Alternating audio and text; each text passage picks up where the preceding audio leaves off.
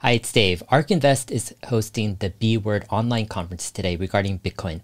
And the keynote talk was a panel discussion between Elon Musk, Jack Dorsey, and Cathie Wood. I'll link to the full discussion in the video description below. In this video, I'll share what I think are the most important highlights, and then I'll share some takeaways at the end. All right, let's go to Twitter. So I was able to come up with a thread that kind of shared the main highlights of this talk, and I'll go through them one by one. So the first highlight was that Elon Musk views money as an information system, basically a database, right, to allocate labor. And he views a lot of inefficiencies in the current monetary or financial systems. ACH, which is the bank transfers or credit cards, that they're not very secure. Reconciliation or remittance between banks takes between 1 to 5 days. And Bitcoin and crypto in general have the potential to make this information kind of efficiency better from an information theory standpoint. Elon revealed actually that he personally owns Bitcoin, and then he owns some Ethereum and Doge. So he actually shared Bitcoin is his largest personal crypto holding, which is new information. And then Tesla owns Bitcoin, and SpaceX as well owns Bitcoin. All right, second off, Jack Dorsey, CEO of Twitter and Square, he views Bitcoin as an opportunity to replace the predatory financial system with a new foundation. And he wants to see a native internet currency from the foundation. He thinks Bitcoin could be it. And this will allow more business models and less reliance on advertising.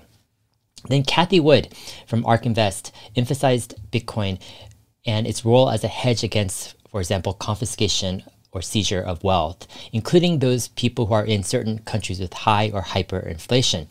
Also, Bitcoin can reform high remittance fees, which is a $700 billion industry for those who are trying to transfer money, let's say back home to their friends or family, and in cross-country money transfer. All right, further, Elon Musk noted that Bitcoin, he thinks, is tough to scale as a currency at the base layer, but maybe at the second layer, like through a Lightning network or something. He's actually had thoughts about making a space heater that can double as a Bitcoin, Ethereum, or Doge mining node, which would be interesting.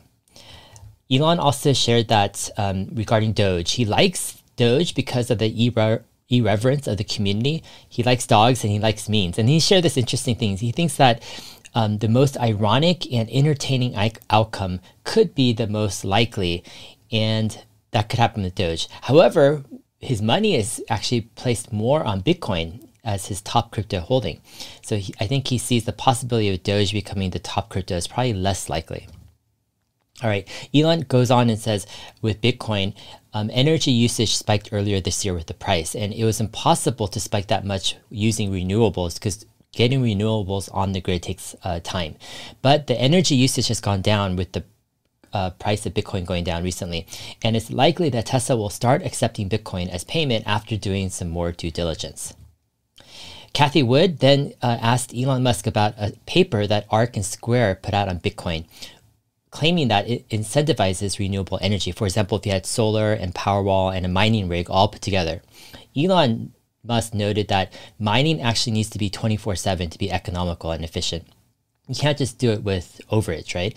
And he sees actually more potential with hydro and nuclear, but long-term probably solar and battery also has potential too. All right, Jack Dorsey of Square and Twitter is skeptical of government and corporations. This came out throughout the interview. He's using Square and Twitter to push for more decentralization and to support Bitcoin.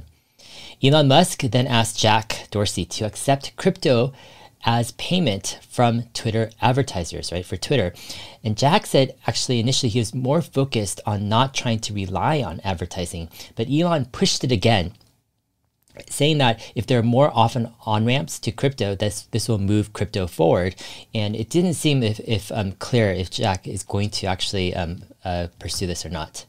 Elon Musk then shared that he thinks overall crypto is probably a good thing, empowering the individual versus the government. This could improve the efficiency of information system or theory of money with less error and less fraud, which would be good overall.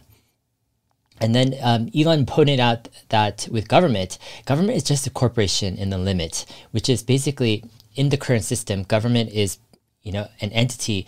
It's just an entity with actually superpowers, right? It has the monopoly on certain things like taxation, has a monopoly on violence. That's what Elon pointed out. And it's the biggest corporation in that limit. Jack Dorsey finally noted that he thinks Bitcoin can contribute to world peace, and that's kind of his hope. It changes the foundation of money, which will change everything built upon that foundation, including the power of government, the role of money, and also violence as it relates to, let's say, the power of government. All right, so what are the main takeaways from this discussion? First off, Elon Musk is actually more bullish on Bitcoin than previously expected. I personally thought Doge was going to be his top personal holding, but it turns out that Bitcoin is. And then a far second and third place is Ethereum and Doge. So it's another new revelation that Elon Musk is bullish on Ethereum. However, in the bigger picture, Tesla and SpaceX are the vast majority, right, of Elon's assets. And it's likely, in my opinion, that less than 1%, right, of his assets are really in crypto.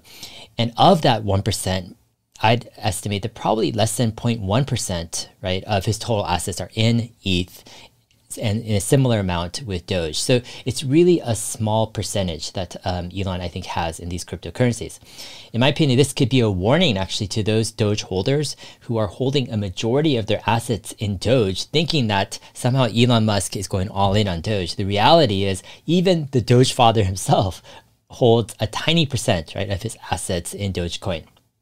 All right, number two, I think there's a tension between the ideal and reality. So Emmett Peppers, he tweeted out this tweet. He says, be honest, do you own Bitcoin more because A, it'll go up in value, or B, it liberates people, or C, other? And the vast majority of people admit that they own Bitcoin because it'll go up in value. I think this is the tension at hand, is that sure, there could be some ideals, right, for liberation, for empowering the individual, reducing or limiting the power of government. However, probably the vast majority of people's motivation is actually to see their assets rise, right? It's a speculative investment in some ways. And I think this poses certain questions. For example, if a small minority hold it for certain ideals, is that good enough?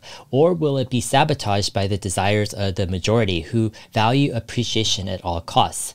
Or another option is, will appreciation automatically fulfill the ideals of the minority? I think there are a lot of questions and lots of directions that this could go. If anyone is telling you that crypto is a certain thing or the future is guaranteed in a certain way, I think we need to take a step back. I shared about this in a previous live stream. A lot of things are systems based, meaning there are so many factors going in, and each factor changes, right, the impact of another factor, which changes the outcome.